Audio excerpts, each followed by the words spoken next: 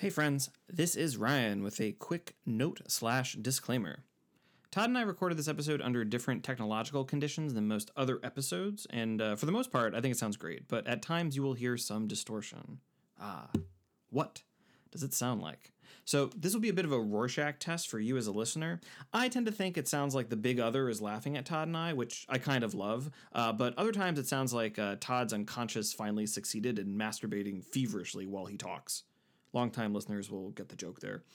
So we thought about re-recording the episode entirely, but we were both traveling this month, and it's not really possible to coordinate anything soon to take the place of this episode. But even still, I think this conversation is of our usual standard, but for the intermittent interruptions. So I appreciate everybody's patience, and I hope, at the very least, the idea of two guys talking seriously while technology laughs at them behind their backs is an entertaining premise for all of you.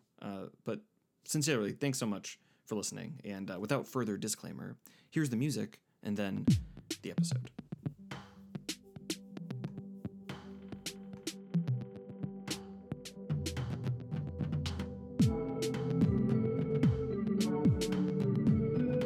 Hello, and thank you for joining us on another episode of Why Theory.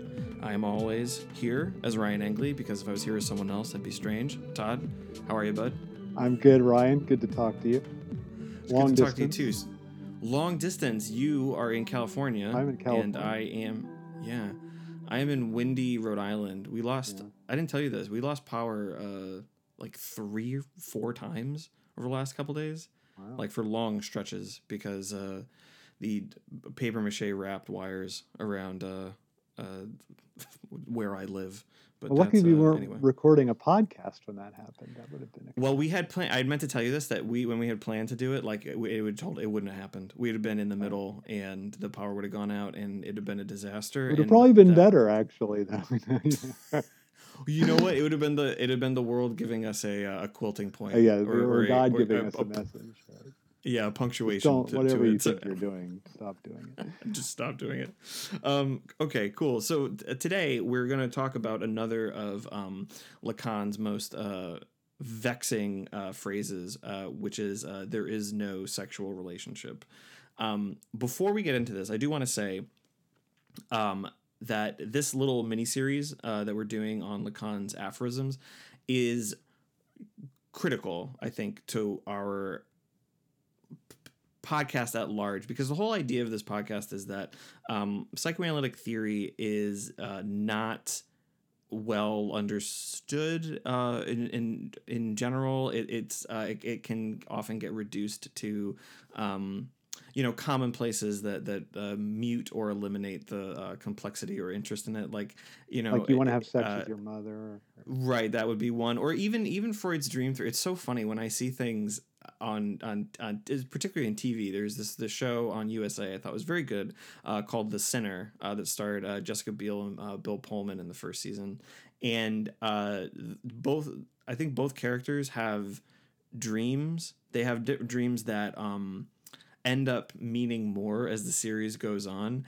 but the way that they do like a kind of pop Freudian thing is that, like, oh, you were dreaming when you were a kid about missing the school bus because there was a bus when something traumatic happened to you much later. And it's like, that is not how Freud's dream theory works. Right, it's not like it's not like that at all. But I think that's how people think of it. It's like like, oh, this thing that you dreamed, it means this other thing, and that's it exactly. So anyway, it's like even the best receptions are bad. Like constantly evoking subconscious or talking about narcissism or ego or superego and all these ways that seem to me completely foreign to Freud's and Lacan and the whole psychoanalytic project. So I think that's true. But I also think there's this idea that psychoanalysis functions as a hermetic private language, right? Yeah. Mm-hmm. And that's what we're trying to... Yeah. Oh, we're both going to say to make the same point. That's what we're trying to do. That's what we're trying to do with this podcast in general. But that's with this specific series. We're trying. We're looking at Lacan's phrases. We're trying to bring, because it's obvious to us. Like we can see the data. We know that we have like two kind of like audiences for these different podcasts, where we have like people who are definitely into the more like political analysis that we do, and then people who are into the more rigorously psychoanalytic and Hegelian stuff that we do. And it's not that never the twain shall meet. It's just that there seems to be like those these are the twinned interests of ours, and what we want to do is to like bring them together and show how they are the same thing. So something like this for this kind of podcast specifically for somebody who may look at the title or maybe like listening to say like there is no sexual relation, and you're like, maybe this one isn't for me. Like this is for us, this is the kind of the pressure we're putting on ourselves, is to make this directly relevant to contemporary thinking, and to show, as you put it, Todd, that psychoanalysis is not a private language. It's not just I mean, and this is core to Lacan's whole point. Psychoanalysis is not just that which occurs in a clinic. It is not just that which occurs between two people. It is a social thing, you know, and that's what we're trying to get out of that. That's what we're trying to bring with this series, working with, you know, very, very particular phrases that span across like many seminars of Lacan and many years in the development of his thought. And we're just trying to bring that into contemporary relevance. So I just want to start this off with that little preface, so to speak. Yeah, I totally agree. I also think hopefully there'll be some good sex advice and no sexual relationship. That has to be. You know, I mean, it sounds like you're going to get a job in marketing because that's pretty. I'm teaching a class called Sex and Society in Star Trek, and we just added sex because we wanted students to take the class. So, that's really, really funny. So I hope that this will function in the same way. No, I don't care about that.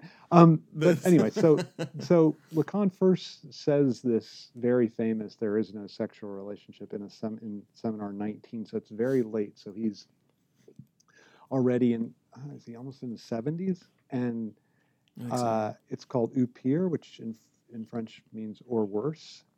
And then it gets really developed in the next year, which is a seminar called Encore, and it's on feminine enjoyment or feminine jouissance. And there he repeats it. And then so for the rest of his life, he'll repeat this statement ad nauseum. And so that I find that pretty interesting. And then so the question is what that means, I guess. Right. So I think go ahead. Oh no, I was just gonna say that the way that Lacan approaches the romantic tie and like the relationship, the romantic relationship, the sexual relationship, is as a problem, and this is radically opposed to ideological assumptions when he was alive and right now, which is that in a sexual relationship, in a romantic relationship, you are looking for something that you lack, or like you're looking for someone who completes you, that's the Jerry Maguire thing. But also last year, The Shape of Water, right? Like this is, he doesn't see what I lack, so that completes me. That's what the main character in that, I'm forgetting her name, says in that film. So like this is like a very, very much like the yin and yang idea. This is not just, there's a way of looking at it. We were talking before the show. You want to think about this as complementarity, and like one very basic way of thinking about it is that this is a heterosexist idea, that it's male and female complement, right? Like it's even in like plumbing fixtures and fittings. Right. You have male and female, right? So that idea they stole that from Jerry Maguire, I think, didn't they? They stole that from. That's so funny. But that explodes even in queer relationships or any relationship. Like this is kind of the idea. The ideological thing is that you're looking for the person that completes you. You're looking for the yin to your yang, the soulmate, right? Like, and Lacan is against this idea from the beginning, that like the relationship doesn't make you whole. I think it would be a way that he would put it. Or if it does make you whole, there is a special emphasis on the HOLE in that phrase. Right. And in fact, I think that's interesting. That's a good way to put it. And I think the way that I think his point would be, you don't even desire whole, like you may think you desire wholeness, you may think you desire someone that will complete you. And so I think that what she should have, Shape of Water was terrible, but it could have been okay if she would have said, he sees precisely what I lack that everyone else misses.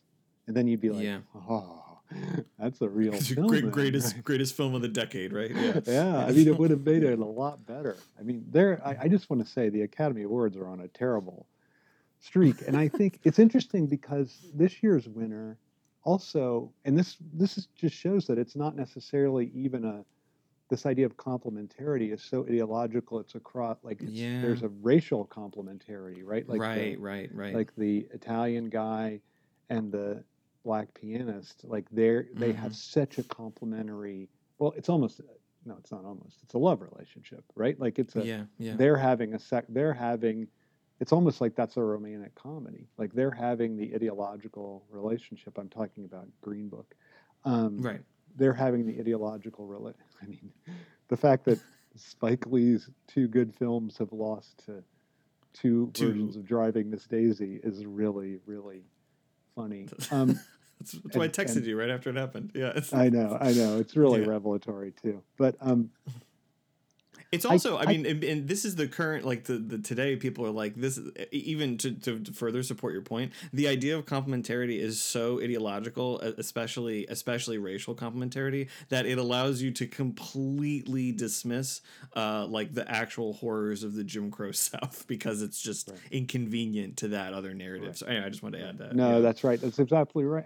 Absolutely right. And I think, that idea is exactly what Lacan is trying to explode. And its ideological power is evidenced in so many, even I think some are really good films. Like I think Groundhog Day is a great film, but even it kind of ends with the notion of some kind of complementarity relationship between Phil and Rita, or Bill Murray and Andie MacDowell, and so I think it's very hard to get out of that ideological trap of complement, like seeking my soulmate, seeking my complement, when in fact, I mean, I think that's also why Lacan moves from, or never develops an idea of an object of desire, but instead stresses that lost object or object cause of desire, because we're driven by what the other is missing. And that's why I said that thing about Shape of Water, right? We're driven by what the other is missing, not by what the other has.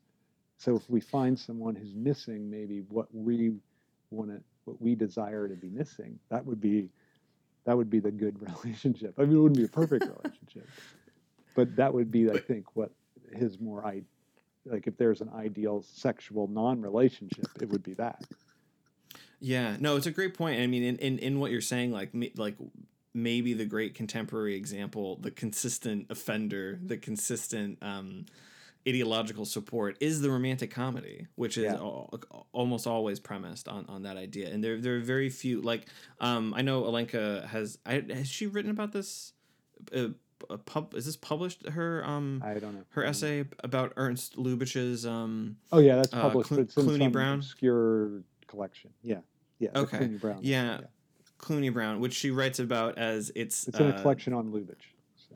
Okay, a collection on Lubitsch, and that in that film you have two characters get together who do not they do not complete each other in the typical Hollywood way, and in that way they complete each other, like that in a more psychoanalytic and more profound way. Like the other one. Go ahead. Sorry, I don't. Oh no, I was just gonna say to not like explain the details of the film, but that would be. That was just one example. But yeah, tell me, what were you going to say? Well, the other one I was thinking of was Eternal. It's not exactly a romantic comedy, but Eternal Sunshine of the Spotless Mind. Like that movie ends with them having knowledge that their relationship is doomed to, maybe not end, but doomed to like end or go down the direction of sort of self-annihilation. And then they choose to go in the relationship anyway.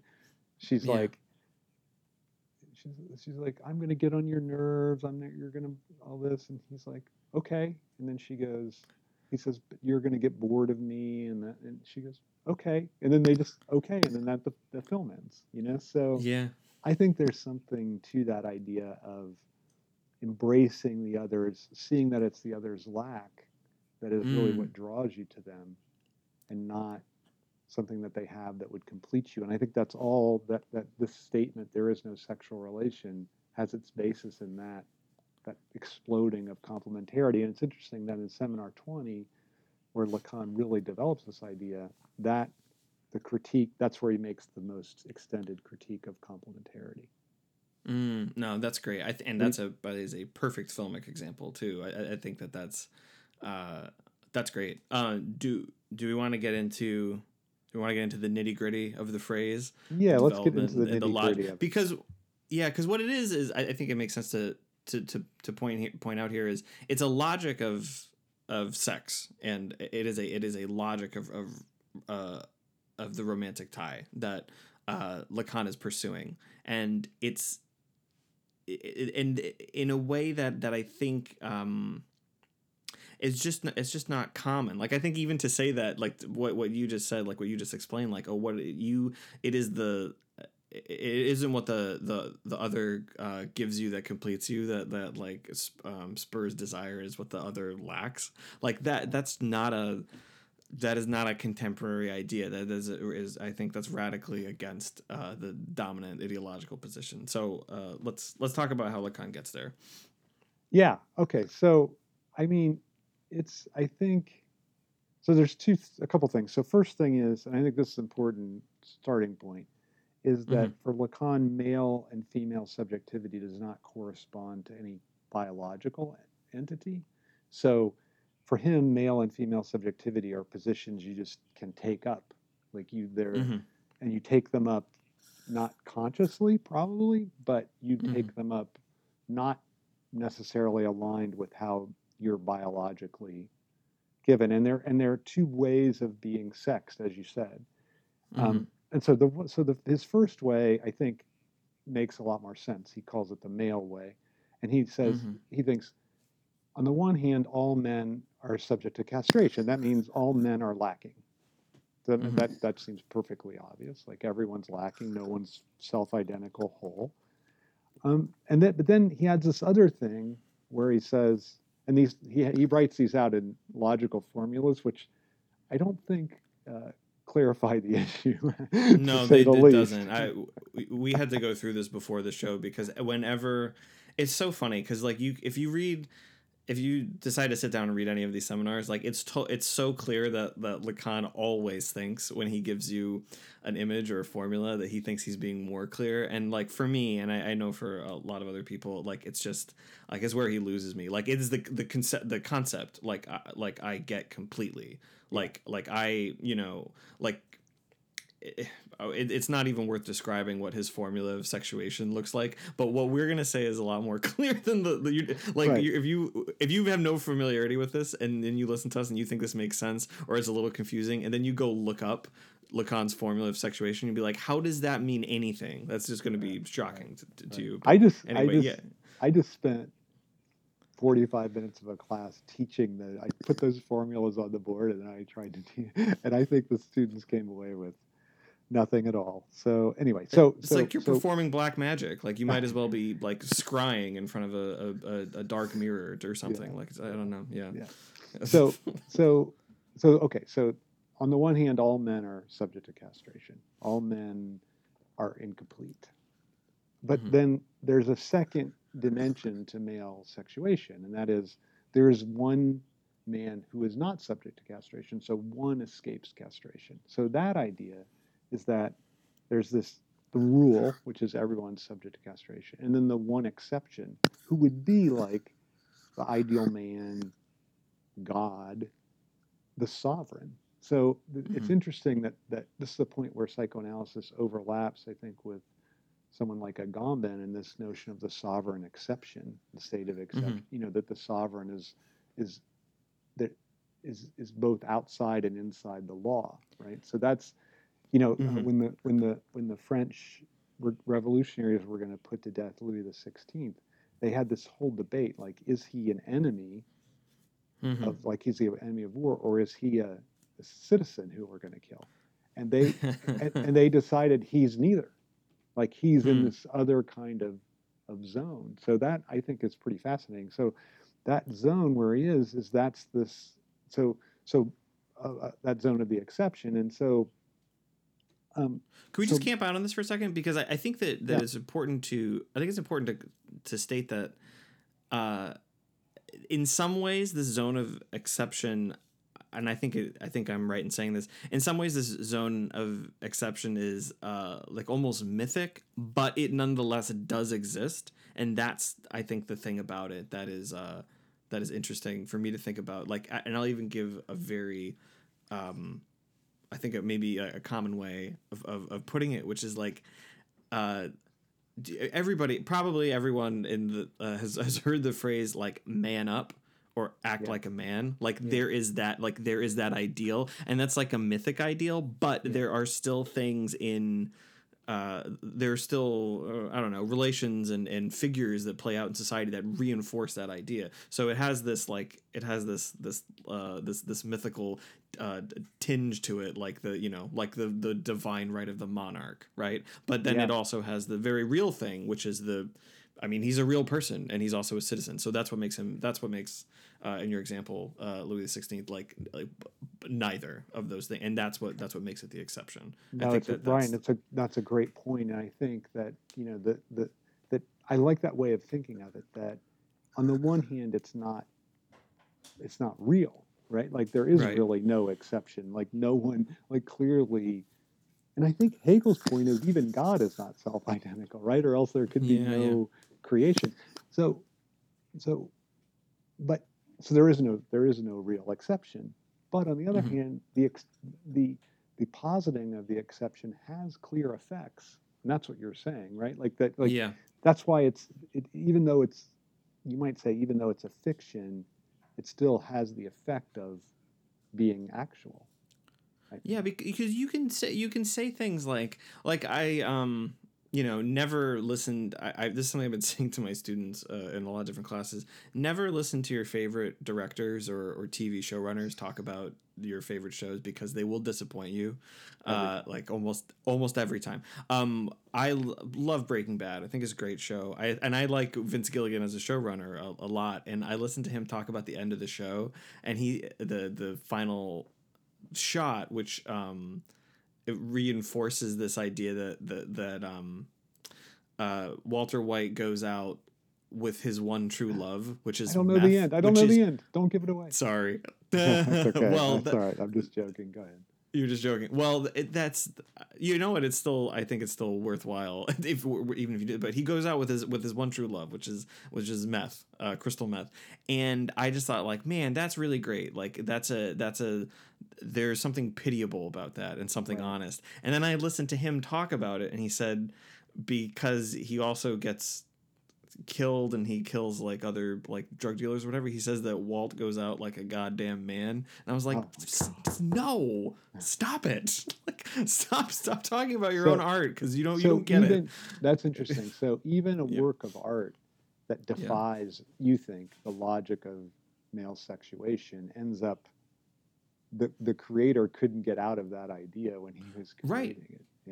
Right. And you would never, and I think it's worth pointing out that it's just, it doesn't signify to have, and this is what we get into, it would not signify the phrase, she goes out like a goddamn woman. Like I just don't, it doesn't signify in any way the same way. And this is sort of what Lacan is getting into, is that like there is, again, that's where we're going to go with this. It is mythic, and it ends up being actual, this idea of male exception. And he wants to complicate this and explode this, because he does want to, and not to get too ahead, he wants to get out of this barrier of the male female, of inside outside, of you might even, maybe even he wants to get out of the, like, an Agamben of like sovereign and citizen.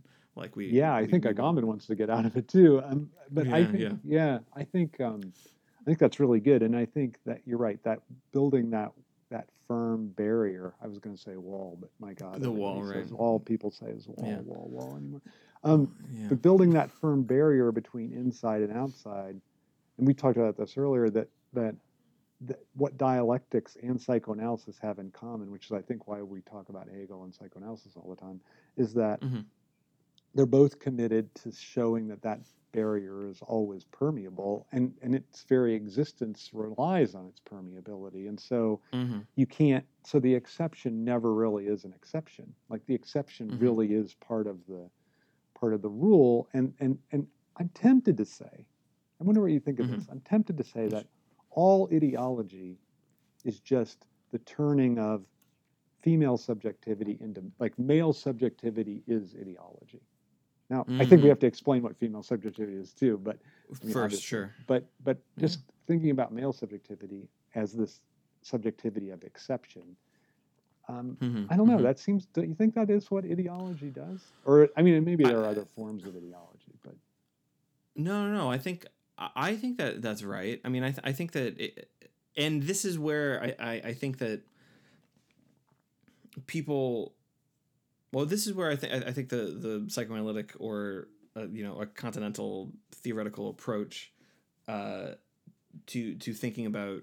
I don't know. I would just say society, to put it like, bluntly, like it can help, because I think that it is commonplace to like look at the unfair and inequitable like masculine logic that dominates different just spheres of living, and to sort of explode that as being a problem. And I think that has an easy corollary with what you just said about ideology being like closely aligned with the subjectivity of well, with being a male exception. But I think that, but I think that there's maybe, okay, so if it's the same thing, then there's no real reason for us to be talking about Lacan. We should just be talking about like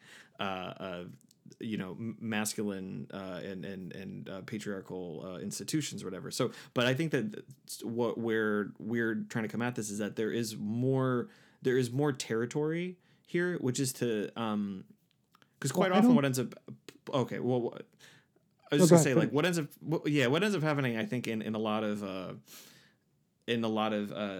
like debates about the like gender wage gap, which it gets purposely misinterpreted like that, like, oh, two people, like instances of two people working the same place making the same like unequal amounts of money based on gender doesn't happen like quite as often as people think. It's about opportunity.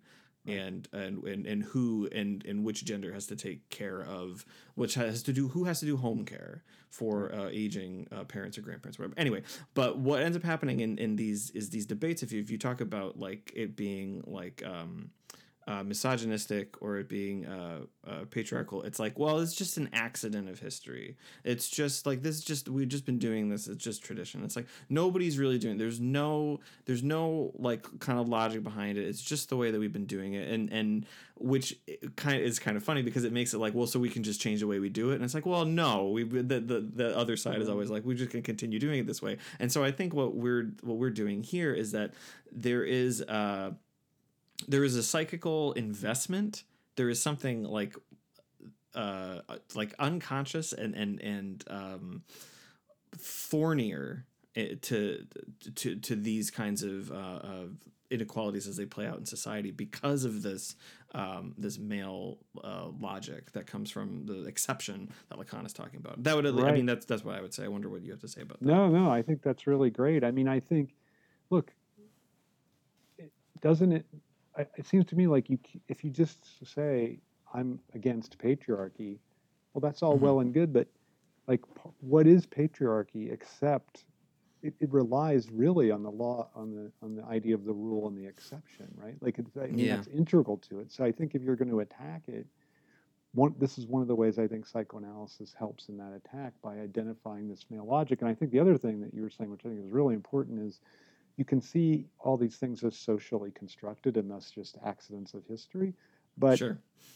I think what psychoanalysis tries to say is, well, it's like your sexuation is not just a social construction, right? Like that form of subjectivity is not just, it's not just social, like maybe gender is a construction that you even construct yourself, but sexuation, this mode of subjectivity, is something even, I think, beyond the reach of society. Like, it's a way in which you interact with society, and I think that's what's fascinating about it. It's your the way that you as a biological entity interact with the symbolic social world, and then that produces and you face a choice of sexuation. I mean, it's an unconscious choice on a free liberal choice, but it's still a choice. And so I think that idea that there's something outside of both, or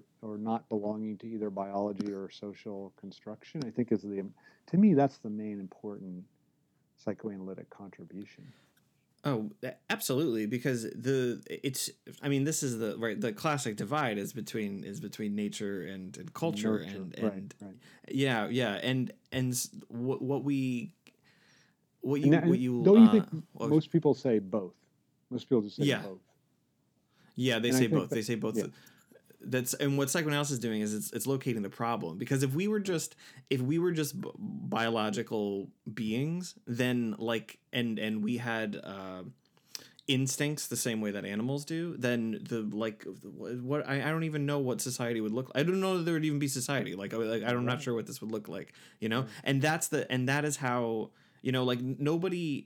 nobody has sex to procreate the way that animals do as an instinct to preserve the species. It's just not a thing for people. You could think that consciously, but you've made the choice to do that, where animals simply do not have that liberty.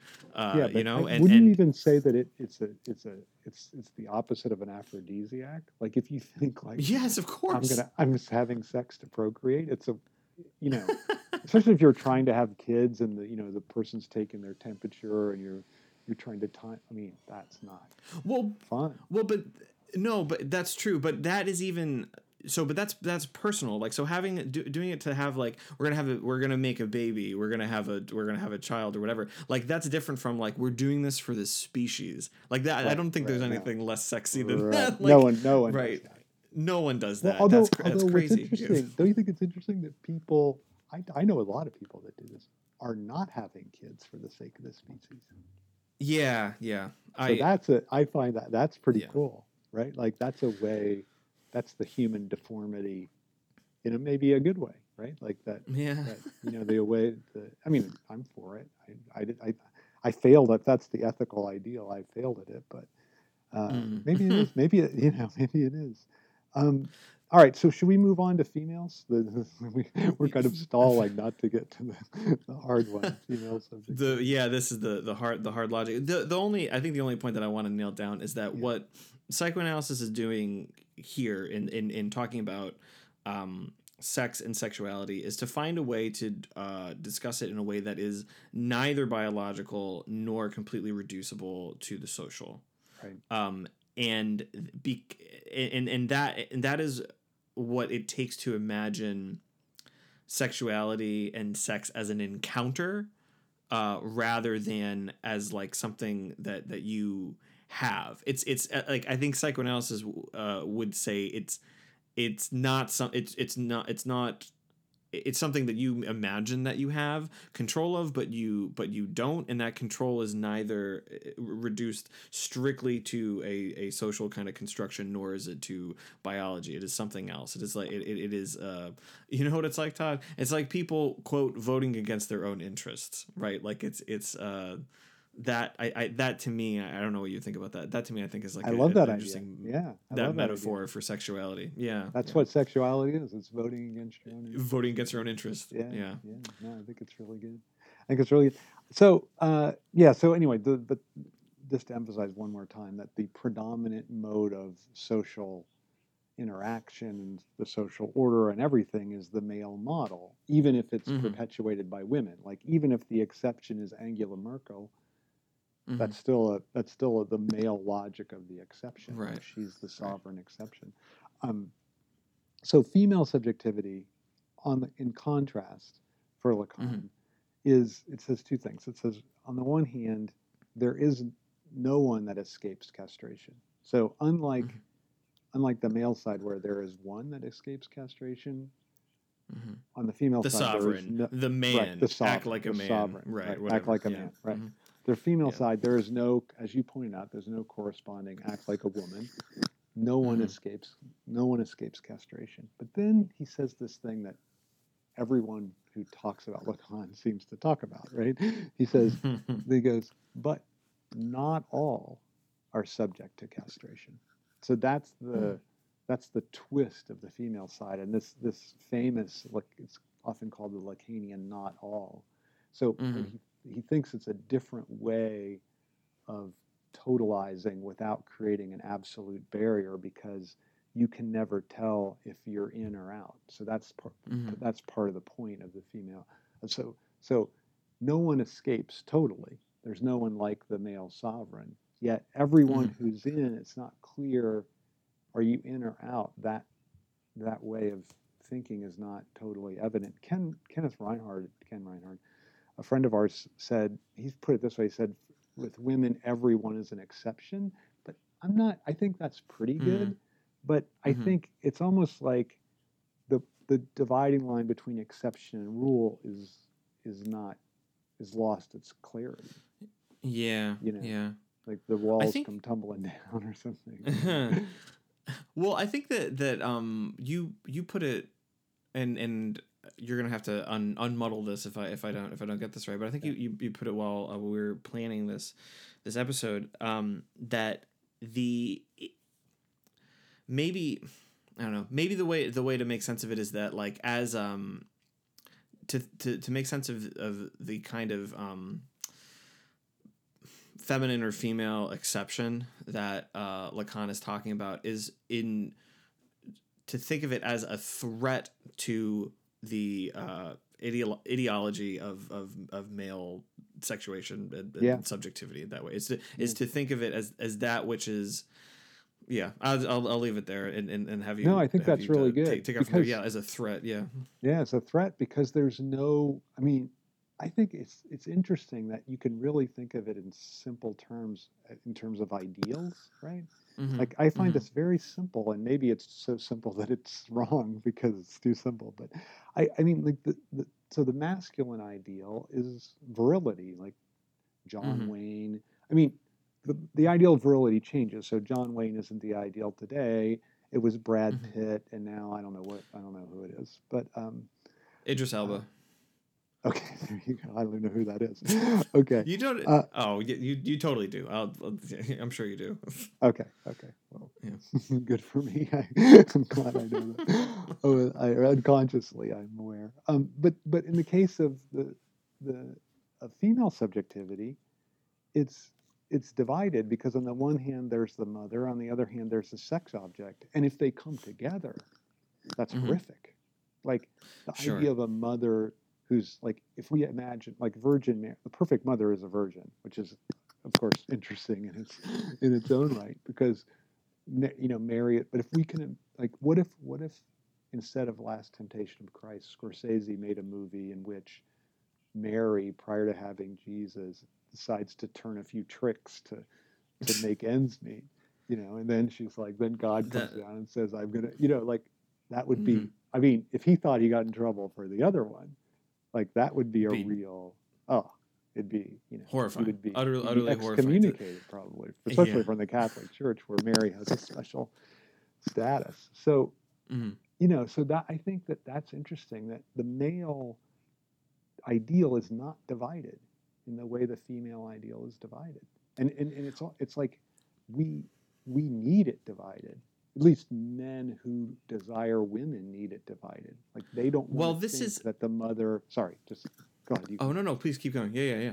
I was just going to say, they don't want to think that the mother is also a sex object, and this is why so many men cheat when their spouses are pregnant. I think, right? Like, once she's in that mother mode, they're like, aha, I'm going to go find another. Right, that would be the psychoanalytic answer. I wonder what you think about this. Like to me, I think the proof of this idea being like the solidity of this idea, if you like, is that people like to, even we said this in the beginning of the episode, people like to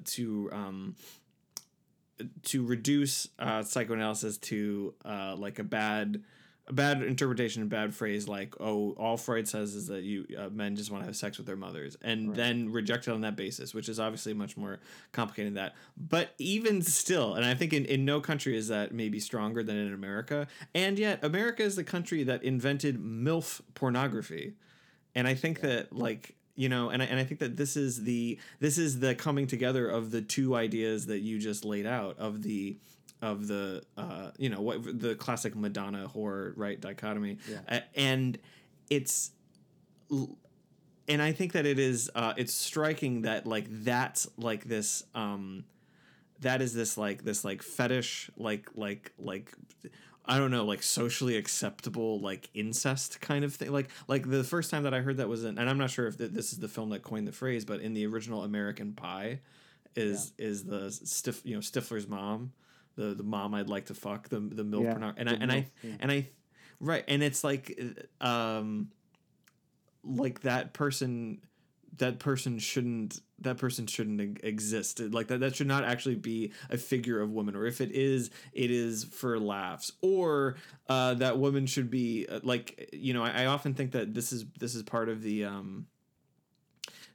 isn't it, don't you find that in general terms, I think this, I have no idea if this happens in other countries to the degree that it happens in America, but like high school teachers, or like younger, like having sex, like female high school teachers having sex with like male students, and it seems to be a violation of that exact thing. Like, you are taking care of the children, you're not supposed to be doing the other thing. Absolutely. What's her name? Mary Kay Letourneau, I think that's right. That's the most famous one, I think, in America for that. So I think that's really good. I mean, I was thinking, I mean, that idea of the MILF is, well, I mean, part of what the MILF is a perversion, right? Like that, you're getting off on the fact that you're violating this typical border between the mother and the sex object. Right. That's what, I mean, that's what it, you know, so it doesn't so much attest to the border being eviscerated as to it being definitely in place. Right. You need it. If that eliminated the border, then it's not desirable. It loses that transgression. Exactly. You need that to stay in place. Like, so it's a way of it's it's kind of interesting, like, as society becomes more secular, like that's like a secular that makes up for the lack of like, I don't know, people of my generation and younger being religious, is that it's like, doesn't that seem so interesting? 1999, it's right, like it's right. I think that's when American Pie comes out, or 2000. Like,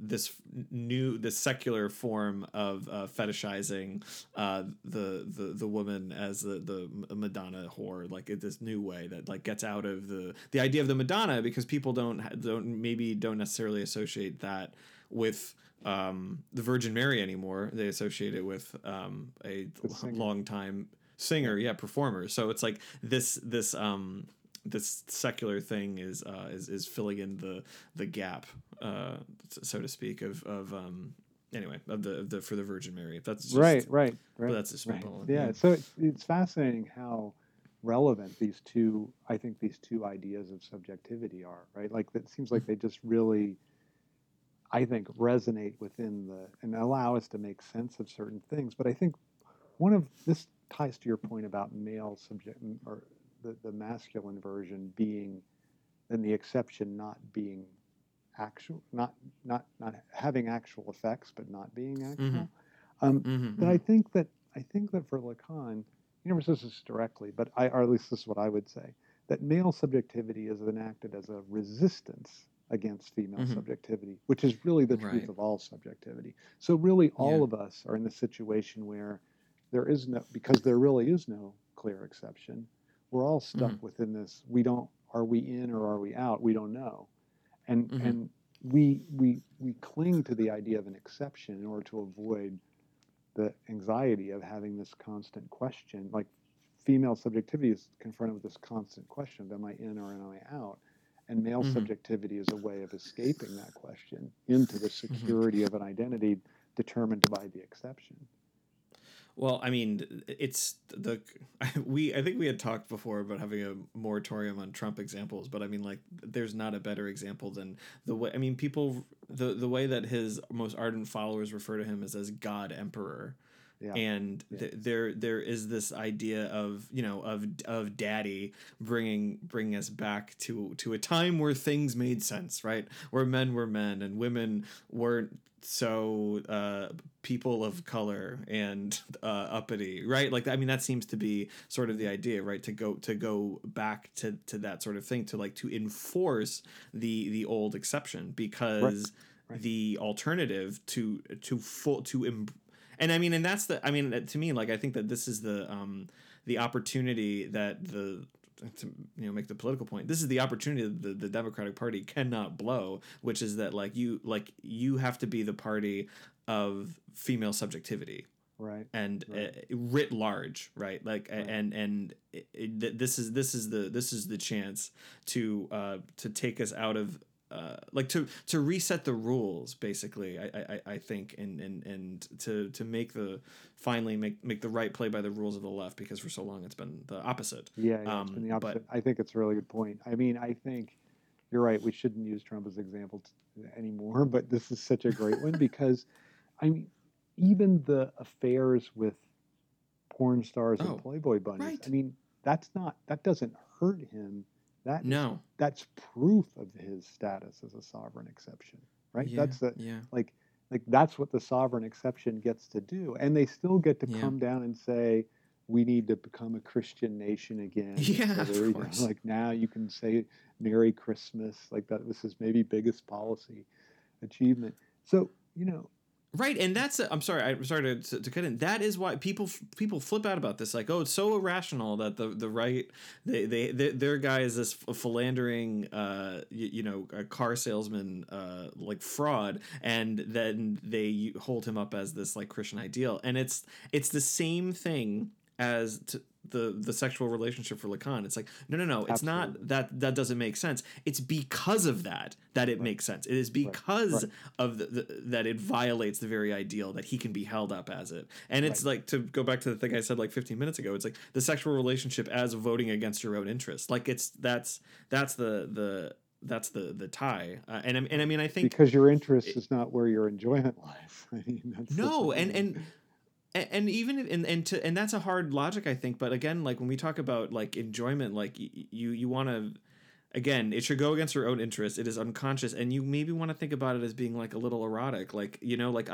like don't you imagine like the like 2016, like I don't think Steve Bannon has had a bigger erection than he had that night when Trump was elected, you know, and like sure. that. Or I would say the people that voted for him, who even knew consciously that he was going to violate their own interest. I think that was probably a great sexual act for them. Like, I think. I mean, we were verging on being reductively psychoanalytic. Right? Yeah, I know, it's so funny. But I don't think it is, actually. I mean, I think whatever. But I just think he's such a great example of this, that it's, you know, that the way, like, think about if Pence, who's the vice president, if he, hopefully people know that, but maybe, you never know. So if Pence was president, and he's a true, according to all appearances, he's a true believer. He calls his wife mother. Life like, what? He calls his wife mother.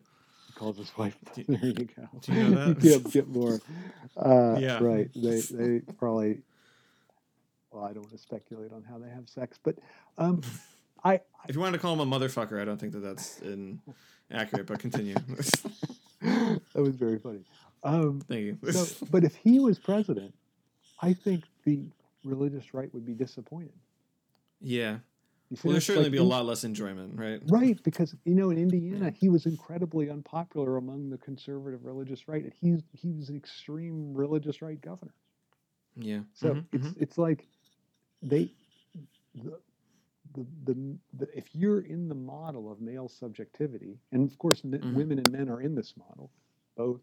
Right. You need the exception. Right. That's important. That's important to stress. Definitely. Yeah. It's important to stress that because one of the, and I know we said this at the beginning, but it's important to hit now, that one of the main I mean, this continues in a lot of different areas, but one of the main attacks on psychoanalytic theory, which is not, I mean, it's not entirely without merit, but it is that it proposes just a heterosexist logic, and it proposes just a heteronormative one. Completely, it can only imagine male and female and as gender, and I think it's probably more accurate to say it doesn't even imagine male and female as gender, like at all. Right. I think it has very little to say about gender, frankly. I think that's completely, which is why we've said the perhaps awkward phrase of sexuation, like how you are sexuated in society, because that's what psychoanalysis is interested in, is how you enter the social sphere as a sexed being. And it doesn't, matter if you are queer identifying or, or heterosexual identifying. Like this is the structure that Lacan imagines. And you know what? I could totally imagine being someone who's like, well, I'm just tired of like, in some way, a scholar being like, I'm just tired of like having to choose between like male or female or masculine or feminine, no matter how it's, termed. Like I put my hands up, but like I get that. But no, like that's fine. But the whole point is that they're just separate logics, and you can see them even as logics, forming the way people orient their subjectivity and not necessarily aligned with. It's just that they've historically been aligned with masculinity and femininity. So I think that like, there could be this wild sea change, and maybe it's even ongoing. I think it's possible it's ongoing, in which women more women occupy that position of male the sovereign exception, and like it's easily conceivable, I think. So I think it's important. I think what you said is really important. I also think it's absolutely the opposite of heteronormative, because the heteronormative position suggests that male and female are complementary. Like that's the whole point of heteronormativity, is that male and female, that's a complementary relationship. And male or female, there's no complementarity there, so it's unnatural. It doesn't, so it doesn't, or there's something not appropriate about it. But I think Lacan's point is, no, even this one that seems like it's complementary, like the one fits right in the other. Doesn't that work really well? But he says no. Even that one you might think is complementary because of history and ideology and whatever, even that is not. So I think it's a real, and I think part of the problem is that I think Freud was really good on a I don't know if I would call it a critique of heteronormativity, but certainly a refusal to see homosexuality as any more of a problem than heterosexuality. Well, I mean, doesn't he go a little bit further? Doesn't he think that heterosexuality is the weird thing? I think that's right. Right. Yeah, why? So how is this so like clearly stratified and defined in these ways? Like that seems that seems to bear the mark of there being being a pathology. Yeah. Right. I think he's good. I think Lacan is but I think there are people within the psychoanalytic orbit that have pathologized queerness. So I think that's I think there is some, and but. And then you read back, and then if you read from that person's perspective back on Lacan and Freud, it looks you can see things right. Yeah. But it would be like judging all presidents on the basis of George W. Bush, like then what happened to Roosevelt? All presidents are Roosevelt, terrible. So I think that I think that you just can't. I just don't think you can take someone's followers who are bastardizing a thought as the truth of that thought. I just think that that's like whenever you see someone doing that, we're going to do an episode soon that it's close to your heart on responding to critics. And I think that like your criticism cannot be, I'm going to criticize all these followers of the person and then link that back to the person's thought. And I think that's what often happens in psychoanalysis, or it's an ad hominem critique of Freud, like he was a coke addict or something like that. Yeah, right. yeah. So anyway, so I think. Go ahead. Oh no! All I was going to add to that is with taking aim at followers and not the I don't know, progenitor of the thought is. I mean, and this is the classic move in David Bordwell's essay in Post Theory, and I think it's so interesting that he doesn't quote, he quotes other people quoting Freud as to say like this is Freud, and then he critiques that. And I think that, you know, it's a very, very common move, but it also what you get into, and again we will talk about this in that episode, is that like one of the and this is in pop culture criticism, music criticism, whatever, is the easiest way to do it is like, well, this is what it doesn't do and this is what it doesn't account for. And you're not engaging with that thing if that's the basis of your argument. So like it's, you know, it's like, I don't know, it's literally true that like in like Lacan doesn't, like there's not a line where he says like, and to my critics who say that this is who might say that this is locked into two dominant genders, I have to say that, you know, he doesn't say that. Right, he doesn't say so that. Right. So what you have to do as the reader reading in good faith is you have to, you know, I think what we're trying to do right here is to show that it doesn't have to do with gender at all. It's imagining again, as we've said earlier, a logic of sex, a logic of being sexuated in society, and that it seems to follow along these two tracks, no matter how one, you know, identifies. Like this seems to be the limit of imagination, which, like, again, it's always this way in psychoanalysis, is that like it is telling you like this is the way things are. It's not endorsing that forever. You know, like that. Right. In fact, I think if it's endorsing anything, it's endorsing. Well, I think this is unquestionably what it's endorsing. It's female subjectivity. Like that's agreed. it's a. I think psychoanalysis is in some way a critique of male subjectivity, and an attempt to see male subjectivity as the flight from or resistance to the problem of female subjectivity. So every man is just a subject trying to escape his feminine subjectivity, right? Like that's what defines masculinity. I think, you know this joke, I told it to you before, but I'm going to repeat it. So what do men and trains have in common? So I don't know. What? You don't know. You do know, I think. But what they have in common is that they both stop before you get off. Right. So I thought that was pretty funny.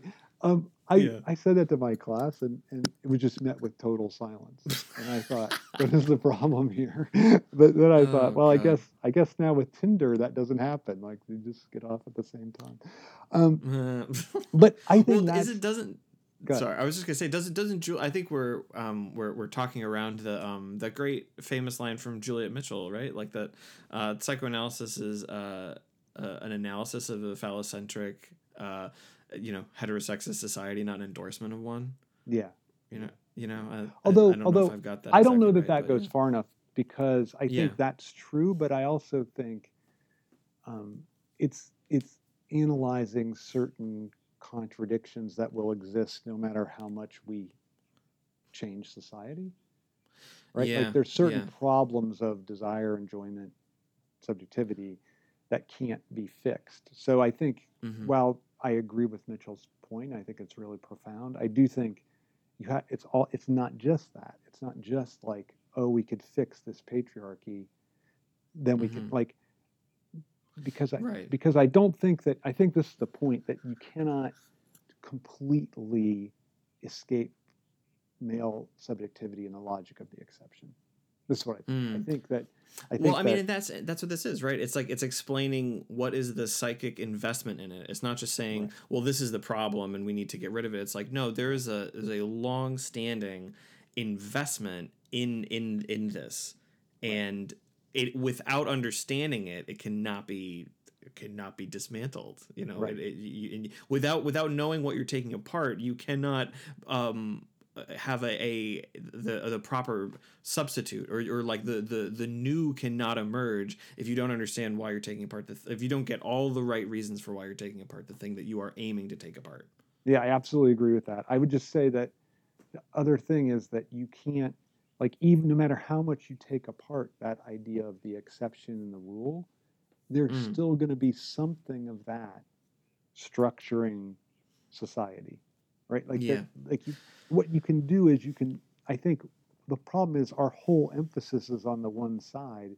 And I think what Yeah. psychoanalysis is trying to do is to say, let us recognize the way in which that exception is really, and this is where I think Jennifer Friedlander has this great thing about male subjectivity. And she says, she agrees this idea of masquerade as female subjectivity. And then she says, Mm-hmm. but male subjectivity is like uh, is is is like a bald man. This cuts a little too close to the heart. Is like a bald man who wears a toupee, right? Like it's always in danger of being. And her contrast is that female subjectivity is like a bald man who wears a hat. So you know it's fake, but it's Yeah. still covered up. Castration's still covered up. But Yeah. with the bald man wearing a toupee, it Mm-hmm. seems like it's real. But then at any time, because he's really impotent, you could if the toupee gets just put wrong, Yeah. then all of a sudden he looks like a complete impotent fool. So I Yeah. think that I loved that way of thinking about sexual difference. And then I asked her, what happens when you shave your head? Because that would be the, like that's my method of hiding castration. And, it worked. Did I ever tell you this? It worked. One time I was in a class and I said something about being bald and this woman raised her hand. She goes, well, being bald is a choice. I'm like, it worked. That's what I said to her. All I said was it worked. So that was good. Which was great. What did Jennifer have a response to that, by the way, about Uh, she shaving just your head? laughed. She thought I was telling a joke, but she thought actually it was even more.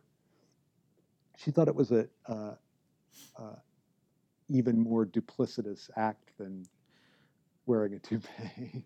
Yeah, I mean, like, isn't the famous example? Isn't Michael Jordan the famous example? Yeah. To shave your head so that to make it so that you're not bald. Well, I And think I Foucault don't was the think people first to think. do it. Yeah. Yeah. He really That. thought that. I mean, he really did it because he was going bald. He didn't like the way it looked, and so he shaved his head. That's interesting. I mean, I think that I think she's right. Like it is. That's even. Yeah. I'm not bald. I have a shaved head. Right. Yeah, It's like yeah.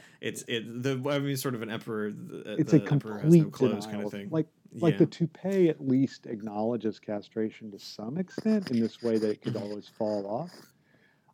But the bald head is just a complete denial of it. Okay. So I think that's I find that pretty interesting. And I think that, but so in my point is that you can't totally escape that male logic, but I think as a society or as an individual subject, you can recognize the impotence of the exception. And I think that is the real key. And that the exception, its exceptional status is structural and not substantive. Right? Like that seems really important to me. Yeah, that's really good, and that's a I think that's a great point to end on. That what it is, and I think and this happens largely in the more in the academy, but it does bleed into social conversations about psychoanalysis, which is that it imagines something like Lacan's formula of sexuation, saying like the woman is not all, like talking about like the female exception as being substantive and qualitative, right? Rather than being structural. It's perfectly and like purely structural point, right? Yeah, absolutely, absolutely. I want to touch on one thing, the film Memento, which I think. Oh yeah, right. We forgot to to get there. me, Yeah, I don't know. You brought it up initially to me, and I think it. I'm not sure if there's a better film at describing the lack of a sexual relation and the two forms of sexuation that Lacan talks about than Memento. I mean, it is just really, it kind of lays them out perfectly. The problem is that his wife, Leonard Shelby's wife. So just a little. Well, lay it out first, and then give the problem. Okay, so yeah. Lay out the films. What happens in the film? No, not lay out the film, but lay out how the film is a good example. Okay. I do want to just say one thing about the film. So the film takes place half in backward time and half moving forward, and then at the end of the film, the two timelines come together. So we've gone back far, and the whole point is Leonard Shelby is the narrator of the film, and he has a memory disorder, so he cannot make new memories. So he's constantly relying on these tattoos all over his body, and he's convinced himself that someone has killed his wife and raped and killed his wife. Raped is important, I think, and gotten away with it. And he's trying to chase this person down, but without any memory, it's pretty hard. So he has all these clues tattooed over his head. So he's a guy clearly driven by the logic of the masculine logic of my desire is to get this one thing, and then I'll really have it. So he sees himself, I think he sees himself as the sovereign exception, for one thing, because he has no qualms about killing someone. Like he thinks, and we learn at the end of the film, he's actually basically a serial killer because he keeps taking these people for the killer of his wife and killing them, being manipulated by somebody. Right? Yeah. What's that? Oh, well, like it's righteous violence. It's easy to kill someone when you just Yeah, but I think that's the violence of the male sovereign exception, right? Like you're allowed to escape castration when you occupy that point of the real man who avenges the rape and murder of his wife. So, and then she's only in, how many scenes would you say she's in? Maybe 3 scenes? Carrie-Anne Moss? No, Carrie-Anne Moss is in a lot, but his wife. Sorry, his wife. Yeah, only in 3 scenes, yeah. 3 scenes, yeah. And so there's this great moment where she's reading a book, and the book is Claudius the God, which is a funny book to be reading, which is the sequel to I, Claudius by Robert Graves. I only know that because I feel like I've written 10 things on Memento, but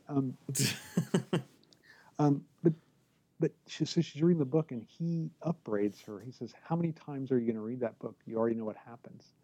And she goes, "I'm reading it." She goes, "Don't bother me. I'm reading it because I enjoy it." And so that idea of she's just repeating the thing and getting the enjoyment from the repetition, as opposed to him moving towards this goal. So I think there's Go ahead. That's great.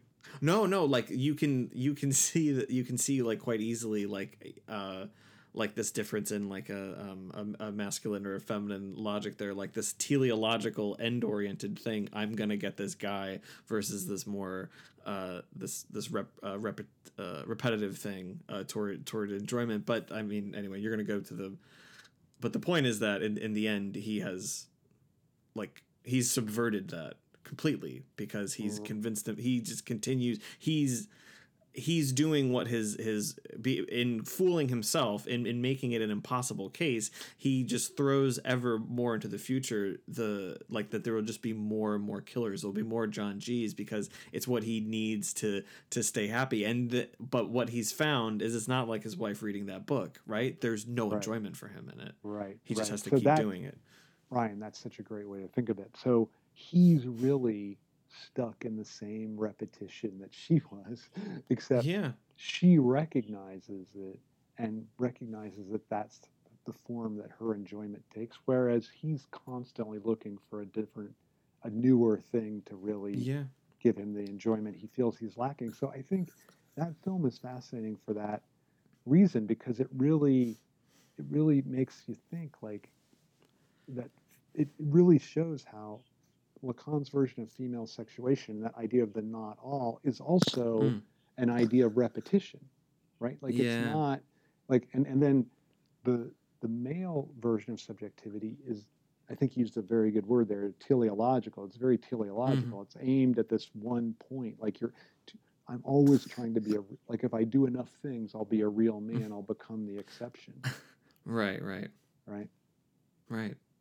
Yeah. So I think that, I think that's I don't think we often think of, so you could, to go back to an earlier episode where we opposed the desire on the one hand and drive on the other, you could say that female subjectivity is logic of the drive, and then male subjectivity is logic of desire. Logic of desire. That's pretty good. I think that, you know, this has happened quite organically, but I wonder if we could keep this up. The last episode, as our example of the ethical position of psychoanalysis not giving ground relative to desire, we landed on Heathers as being the exponent of that logic, and here we've landed on Memento. So I don't know. Yeah. So for choose a film. Yeah. They both happened organically. So yeah. When we try to choose one, it'll probably be a terrible example. It'll fail. Yeah, it'll be awful. Just like with the last episode, the lesson is watch Memento. The lesson is watch Memento. Exactly. Over and out.